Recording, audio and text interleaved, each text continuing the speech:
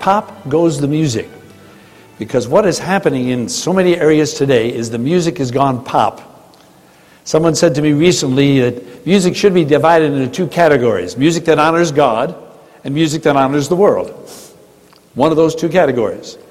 And so the music that is of the world is being called pop today. That's kind of a general category that includes all kinds of music, not just rock music. Some folks have said it's only the rock music that is wrong. I think there are all different kinds of music that is being used and is called pop, and a lot of Christians are not aware of the problems that are in that music. Pop goes to music. We're going to divide it into three messages. The first one's going to be called Our Musical God. I hope we can show you that our music should be grounded in the person of God. There are principles of the Word of God that ought to be applied to music. I think the reason a lot of folks have gotten into difficulty is they've said, look, music is different from everything else. What I'm saying to you is that music is like everything else. In fact, if what I was teaching you was not like other Bible truth, I'd be afraid to give it to you. But I think you will see as we go along that we're trying to base it on the Word of God, and then we're using a lot of communication experts also to show us what they believe music is doing today. Our second message is going to be called The Style is the Message. I got a letter just several months ago from a man who said, do you think God has a preference in music? I wrote right back to him. I said, God has a preference in everything. I can't think of anything that God doesn't have a preference in. If you want to send a spaceship up to the moon, you better get your spaceship there when God gets his moon there. You say, well, I'll send it up whenever I want to. You can't do that. You say, well, if I want my music loud, who's to say I can't have it loud? God's to say, that's who. God has made your ears to only take a certain amount of sound. And you go beyond that level and you're going to hurt your ears. And one of the things you need to know about your ears is that the cells in your ears don't fix themselves. You cut your hand, it may leave a scar, but it'll fix itself. You damage your ear cells and they are gone for the rest of your life. And many of the hearing experts today, audiologists, are telling us that many people in their teens already have ears that have been damaged as much as ordinarily would be in a 65 or a 70-year-old person. And they'll never get that hearing back. Now, who determined that? God determined that. God has a preference in what you listen to. And God has made your ears a certain way for a certain purpose. And you can't go beyond that level without hurting. And so the style, and I'm going to give you a number of quotes, not only the scripture, but a number of quotes that will document the fact that style does make a difference. And that's what our second message is going to be. The third message is going to deal with the matter of contemporary Christian music. CCM. Now, I should say right off the bat that there's nothing wrong with being contemporary. I am a contemporary composer. That means I'm writing music right now. A number of years ago, a lady came to Greenville, South Carolina, where we live, and she said, "You're Frank Garlock?" When she met me, I said, "Yes, ma'am." She said, "I thought all composers were dead." I said, "The rumors of my death have been greatly exaggerated." That's Mark Twain, in case you're wondering. But see, there's nothing wrong with being contemporary. But when they use that acronym CCM, they're standing for Contemporary Christian Music, and what they really mean by that is Christian rock. Now, it doesn't mean that everything in that category is rock, just like the New Age category. Not everything that is called New Age is actually New Age. And not everything that's in CCM is rock, but it means that they do approve of everything that's in that area. And I'm going to show you a number of things that are going on in that area that I think you and I, as Bible-believing Christians, ought to be aware of, and we ought to avoid like the plague. I like what John Macugina has said. He is a scholar. He's a theologian. In one of his books, he says, anyone who attempts to battle CCM today will be facing not just a Goliath, but a Goliath on steroids. And if you don't think that's true, you try to talk to folks who are into this CCM, show them what's wrong with it, and you'll find you've got a battle on your hands. And you will be fighting a giant. Or if you have allowed CCM to be in your life, you say, well, I can quit it whenever I want to. Go ahead and try. And as we're going to show you before long, that music is addictive. Now, I've been speaking on music all over the world, literally. And when I first started out, 1965, and I was showing folks that right music is addictive, a lot of folks kind of look down their noses that anybody's be so naive to think that music could be addictive. But I think you're going to see before we get through that you are facing a giant. If it's in your own life or it's in somebody else's life that you know, you're facing a giant. Because what we have today in the church is absolute worldliness. And the passage that is being used by a lot of the CCM people to try to justify what they are doing is 1 Corinthians chapter 9. And that has a verse in it which I'm sure you're familiar with, which says that we should be all things to all men. And the CCM people say that means that we ought to go as far as we can, do everything we can to try to reach the world. But actually what the passage is not offensive or active. The passage is defensive or passive. Because it is not all the things that I will do to try to reach the world, but what can I limit myself from doing in order not to offend the world? In fact, if you study that passage, Paul mentions a number of things that we should not do. Things that he said he would not do. For instance, he said, I will not eat meat offered to idols. He said, I will not be a stumbling block to others. I will not abuse my power in the gospel. I will not offend the Jews. I will not disregard the law. I will not give in to my flesh. I will not use worldly wisdom. It's not all the things that I can do. How far can I go into the world to try to reach the world? But how can I limit myself? That's what the whole passage is about. And the people who are trying to use this passage to justify using worldly, rock, pop music to try to reach the world are absolutely taking this scripture and putting it backwards from what it actually is meant to say.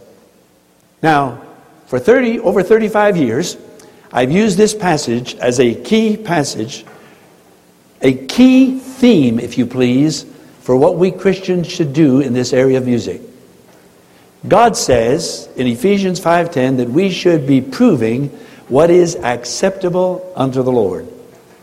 Not what do I like, not what do you like, not what does somebody else like, but what does God like? What does God want us to have? Proving what is acceptable unto the Lord. And that's what we want to do. And so to begin, I'd like to go to 1 Corinthians chapter 14. Maybe you'll want to turn to it. As you know, this whole passage, 1 Corinthians 12 through 14, is dealing with the matter of languages. The King James calls it tongues. It is not showing how to speak in tongues. It's showing the problems that are speaking in tongues. Because the Corinthian church is the weakest church in all of the New Testament. And here, as Paul is trying to show these people about language, he looks for an illustration. Under the inspiration of the Holy Spirit, he looks for an illustration. Now, I have to be very frank with you and say that I come at this backwards. I have to say to people today, look, you don't understand music, I'll use language as my illustration. But I'm very much aware when I do that I'm doing just the opposite of the way the Scripture does. The Scripture says, you don't understand language, I will use music as an illustration. And incidentally, whenever God uses an illustration, you can figure it's a good one. Sometimes we preachers use illustrations and we have to say, well, that's a good illustration, but it breaks down along the way. When God uses an illustration, you don't have any problems with it. It's a good illustration. And God here in 1 Corinthians 14 says, even things without life-giving sound, whether pipe or harp, whether flute or harp, except they give a distinction in the sounds, how shall it be known what is piped or harped? God says that when you do music, you make it distinct, you make it clear. And what he is saying is then that you ought to make your language just as clear as you make the music. In fact, in verse 8, he says, for if the trumpet give an uncertain sound, if the trumpet doesn't make the sound clear, you're not going to know what you're supposed to do. For instance, he says, who shall prepare himself to the battle? Now, I've got a couple illustrations that you'll be very familiar with, but let me just show you what we're talking about.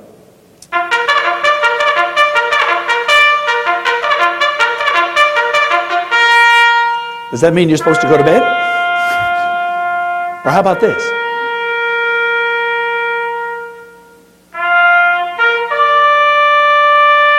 Does that mean you're supposed to get up?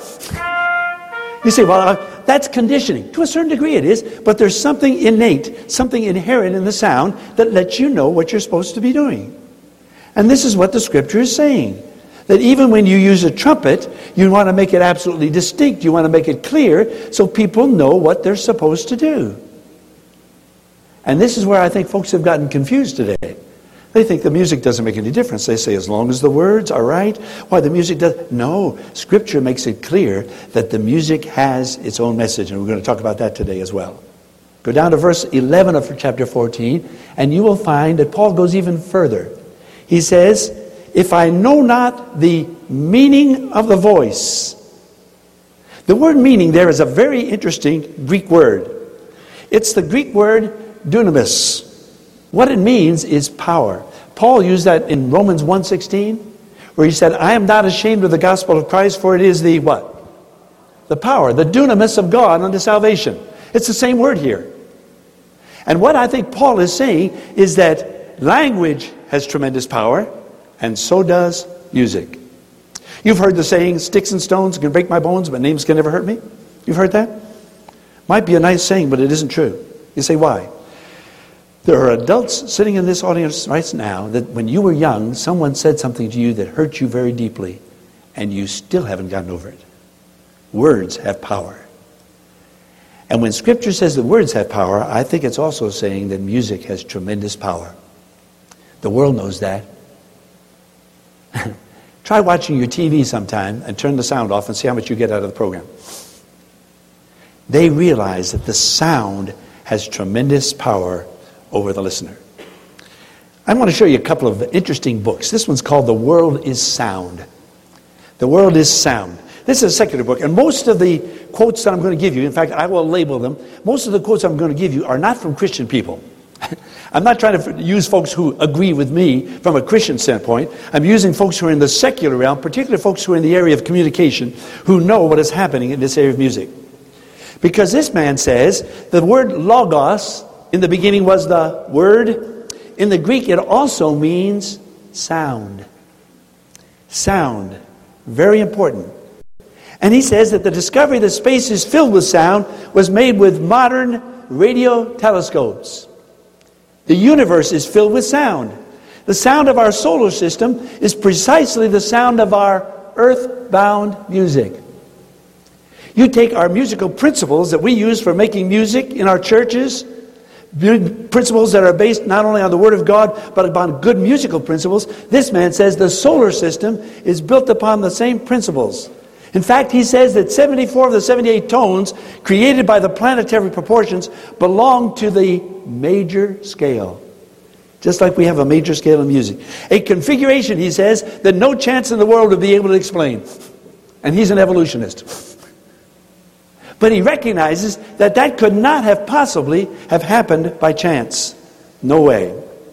He says the sound spectrum of the 6 visible planets, including the Earth, covers 8 octaves, almost identical with the human hearing range. Isn't that interesting? That the solar system is built on the same principles that yours and my hearing range is. Then he says that harmony is the goal of the universe. God has made it that way. Here's another book. This one's A Music Physician for Times to Come. This is a rather New Age book, but I think, again, using these quotes makes it more valid than if I just quoted Christians. This book says that everything is in a state of vibration and is saying something. Everything. In fact, it says there are harmonics in a stone, and the same laws that made the stone made you and me. And again, this is an evolutionist who recognizes that all the way through nature, the same principles exist. And I think if we recognize that, then we have to realize that it is God who has made these things, and what we must find out then is what is acceptable to Him. Because the word proving means to test. God wants us to test things. Some folks say, well, you do that, you're judging. No, judging is passing sentence on somebody or something. And although the Bible asks us to do that in certain places, that's not what this is talking about. God wants us to test things. We test everything else, and I think we ought to test music as well. And that music ought to be what? Acceptable unto whom? Unto whom? The Lord. So many folks say, This is just a matter of personal preference. You like your kind of music, I like my kind of music. Who's to say one's right and one's wrong? I hope before we get through today in these 3 messages, you'll realize that that is a worldly philosophy that does not belong in Christian circles. There are principles that God has laid down for us in every area of life, and one of those areas is music.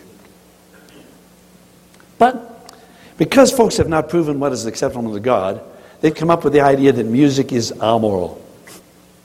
Sometimes they use the term amoral, just a different way of pronouncing the same word. Sometimes they say it's neutral. Sometimes they say it's non-moral. This is a basic philosophy that we need to address, because this, I think, is the root of the problem in so much so-called Christian music today. Because what they are saying is that there is no good or bad music. Incidentally, no generation has believed that until this one. You go back and check it historically. You can go back as far as you want. And no generation. In fact, I'm going to give you some quotes from clear back to the Old Testament, back to the time of Moses, that will show that there's no way that music could be amoral and that there is no good or bad music. And this idea that there is no good or bad music is coming from the CCM people who want to accept everything they have. Because you talk to them, they say, but I like it. Let me ask you a question. Does the fact that you like it make it good?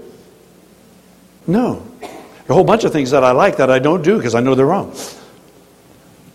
Or some folks say, I don't like it.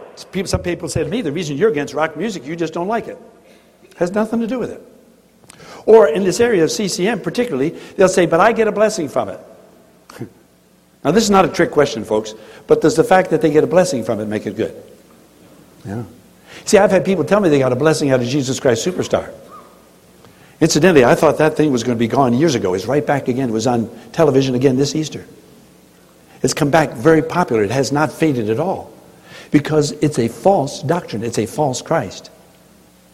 Now, even if they did get a blessing, I question their blessing. But even if they did get a blessing, would that make Superstar a good thing? Where Mary Magdalene in her song in that opera says about Jesus Christ, she's supposed to be a prostitute in the opera. And in her song called I Don't Know How to Love Him, she says, he's a man, he's just a man, and I've had so many men before. In very many ways, he's just one more. Talking about Jesus Christ. I mean, that's terrible blasphemy, folks. But I have people tell me they got a blessing out of that. I've had people get up and walk out of my meetings mad at me because I mentioned there's something wrong with Superstar. Huh. You see, the problem is they've tried to say that music is amoral.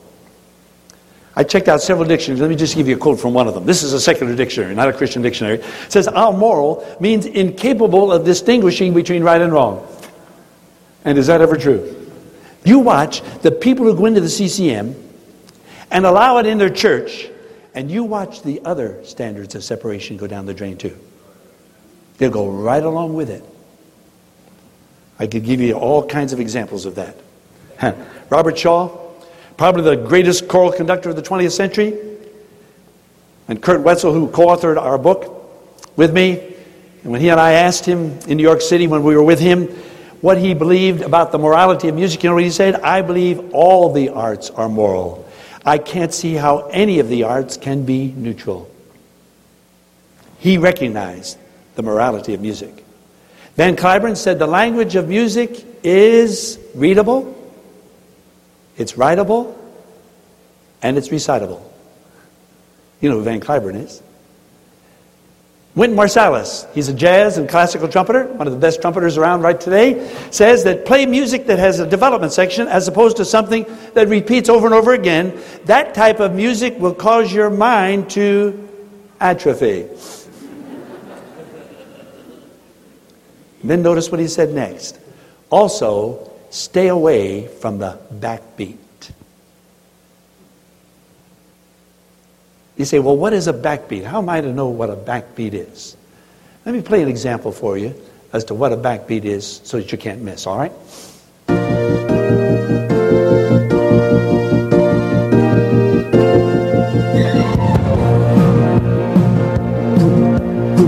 That's the backbeat. You can't miss. That's the predominant characteristic of rock music.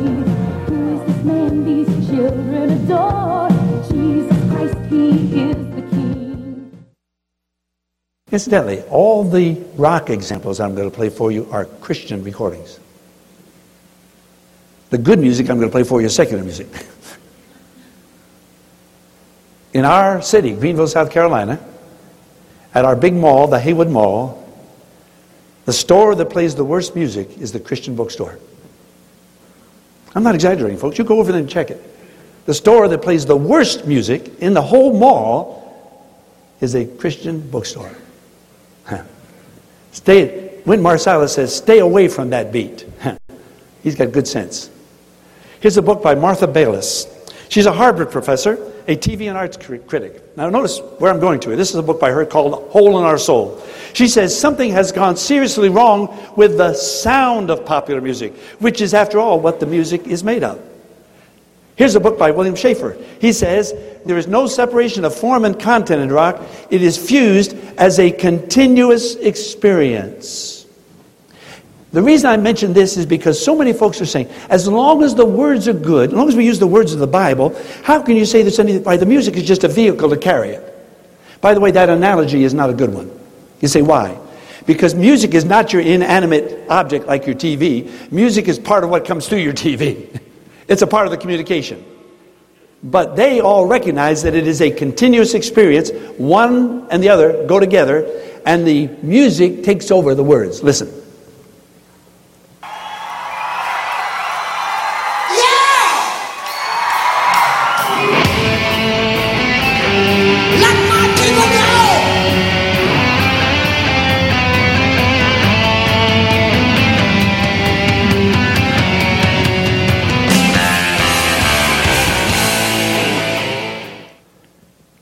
They say, but how can you say there's something wrong with that? Why, we're using the words of the Bible. Let my people go. The music has completely changed it. The music takes over and cancels out into the words. Let me ask you. We'll probably talk about this again, but I think it's valid right here. When people want to curse and swear, whose name do they usually use? Oh, you say, that's wonderful. They're saying the name of Jesus Christ so loud you can hear it all across town. He said, no, don't use my Savior's name like that. It turns my blood cold. Get goosebumps on my goosebumps. But they say, we're using the words of the Bible. But the way you say them takes over and can cancel out the original meaning of the words.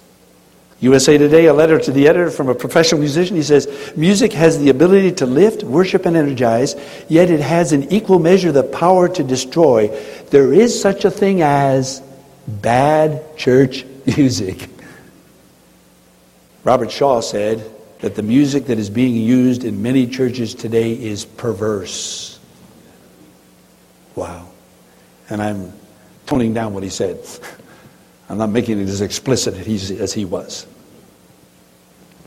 Here's an interesting book called Music Physician for Times to Come. Again, we showed you this before. But it says music has the capability of exciting or calming, uplifting or degrading, healing or harming. Isn't this interesting that all the communication experts seem to recognize the facts that we're talking about? We're basing it on the Word of God, but they recognize that it has all these powers. Along come the so-called Christian artists, and they say, oh no, it's not as bad as the world says it is. We think we can use it and make it something for the Lord. Sorry, folks. Doesn't work. And the problem is that they've made it amoral or neutral or non-moral. And they're saying God does not care what kind of music we use. I submit to you, God does care. Because even in Isaiah 5:20, God pronounces a curse upon that kind of thinking when he says, woe unto them that call evil good and good evil. And it even goes on, it says they get to the point where they can't tell the difference between sweetness and bitterness, or even between light and darkness.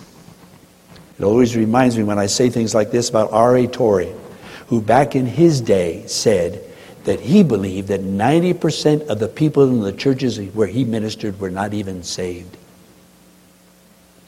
And I think we've got a lot of people today who think they know what the truth is, who think they know the gospel, and they've actually accepted a false gospel, and one of the devil's best tools of getting that false gospel in is through music.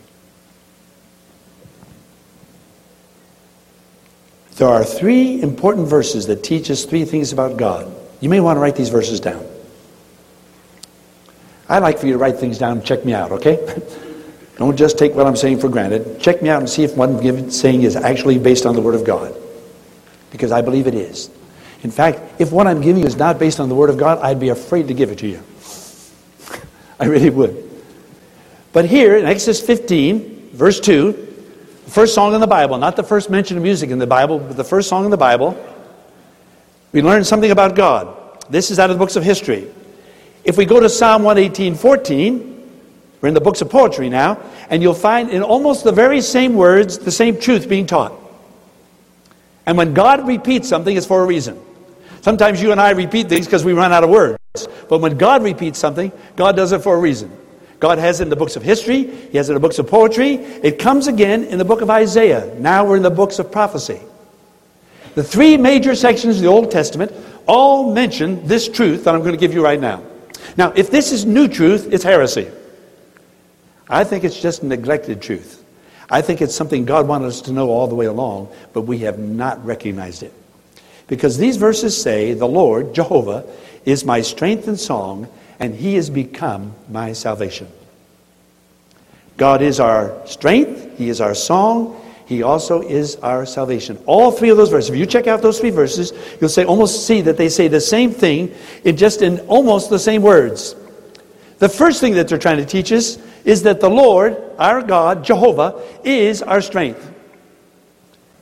Jesus used that in John 15, verse 5, where He said, I am the vine, ye are the... If the branch does not abide in the vine, what happens to it? It dies. It abides alone. Why? Because the vine not only gives strength to the branch, the vine is the strength of the branch. And if you don't abide in the vine, you don't abide in Christ, you do not have any spiritual strength. God is our strength. Are you with me? But then notice, I'm going to skip over to number 3. I'll come back to number 2 in just a minute. It also says He is our salvation. God is our salvation. Salvation is a person. And the person is? And if you don't have the person, you don't have salvation. No matter what else you have, whether you have a church, a creed, whatever you've got, a family background, if you do not have Jesus Christ as your own personal Savior, you do not have salvation, because salvation is a person. But notice what it says right in between those 2. He also is our song. Somebody says, well, that's probably a song that praises God or a song that refers to God. It's talking about instrumental music. And incidentally, it's also interesting to me that this word is only used in these 3 verses. Exodus 15:2, Psalm 118:14, Isaiah 12:2. That's the only 3 places where this word is used. God even reserved this word for those verses because He was teaching us something special about Himself. Because the word Simrath comes from a root word, Zamar, and we'll show you a New Testament word just like this later on. But the word Zamar means to pluck on the strings of your instrument with your fingers, not even with a pick or a plectrum. It's plucking the strings of an instrument with your fingers. What it is saying, I believe, is that God is musical. Scripture teaches that God sings. Zephaniah chapter 3, verse 17. It says, the Lord thy God in the midst of thee is mighty. He will save. He will rejoice over thee with joy. He will rest in His love. He, God, will joy over thee, His child, with... Wouldn't you love to hear God sing? I love to sing. I love to lead people in singing. Most of you know that. When I get up to lead singing, I always say to myself, I'm going to do this nice and calmly. I never do. I always get so excited about leading people. I love to do it. But can you imagine what it's going to be like when we get to hear God sing? One interesting sidelight, just study the voice of God in the Scripture, what the voice of God can do. You see, I believe in the Big Bang Theory. You say you do? Yeah, but it's in the future, not in the past. When God's through the world, he's going to burn it up with a big bang. But it didn't. That's not the way he created it. Scripture makes it clear the way he created it. You see, because the voice of God has tremendous power. And God loves to sing. You know why we love to sing? You may not have a beautiful voice, but you know why you like to sing? You go anywhere in the world, people love music and they love to sing. Why? Because God made us that way.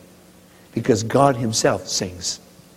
Scripture says that when you and I do right, God sings. Did you know that music is a very part of the nature of God? It's a part of his very nature. That's, again, another reason. I'm giving you all kinds of reasons. I'm not labeling them as I go by, but I hope you see I'm giving you all kinds of reasons that there is no way that music can be amoral and God doesn't care. If music is a part of heaven, if music is a part of the nature of God, then there must be principles that God has laid down for us that we ought to find out and make sure that our music is grounded in the nature and the person of God. Because God also plays the trumpet. I wish it said trombone, but it doesn't. Sorry. But it is not the silver trumpet. Zechariah chapter 9 says, the Lord God shall blow the trumpet. You say, well, that's not what it means. All right, you tell me what it means. It says God plays the trumpet. And as I said just a minute ago, it is not the silver trumpet. It is the shofar. The shofar. The shofar is an instrument that is made out of a ram's horn.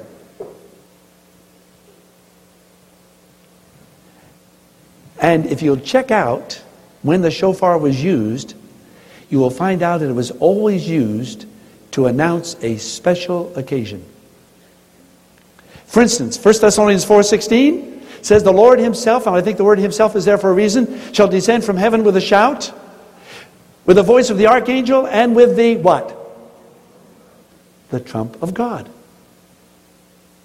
I personally believe that this is probably the Lord Jesus Christ, the incarnation of God, who plays the shofar, the trumpet, to announce his own coming when he comes back for us. Because if you go back to Zechariah 9, where it said the Lord God shall blow the trumpet, you will find that that whole chapter is talking about the second coming of the Lord. That means God's musical. God sings, God plays the trumpet. Our God is a musical God. You know that Jesus sang when he was here on this earth, don't you? In Matthew 26, verse 30, when he's with the disciples in the upper room, it says, and when they had what? Sung a hymn, they went out on the Mount of Olives. You say, do you think we can know what they sang? I believe we can. You say, why? Because you know what they were celebrating, right? The Passover. You see, even today, in an Orthodox Jewish home, they still sing the Hallel Psalms. We get our word hallelujah from that word. Psalms 113 to 118. Actually, Psalms 111 and 112 are introductory. Psalms 113 and 14 are sung before they eat the Passover supper. Psalms 115 to 118 are sung after they eat the Passover supper. The last psalm that Jesus would have sung with his disciples was Psalm what? 118. Do you remember what that psalm said? In verse 14, it said, the Lord is my strength and song, and he has become my salvation. Can't you visualize being there? And Jesus is with his disciples as he's getting ready to go out to the garden and then go to the cross, and he is singing with them, gentlemen, I am your strength, I am your song, and now I'm going out to the cross to fulfill this promise to become your salvation. Whew. Wouldn't you have loved to heard him sing that? That is exciting. But again, it shows us that music is very important in the economy of God, that even when Jesus Christ, our Savior, was here on this earth, he would sing with his disciples. You see, God is musical. He has made us in his image. And that's why you and I are musical. And that's why we love it so much.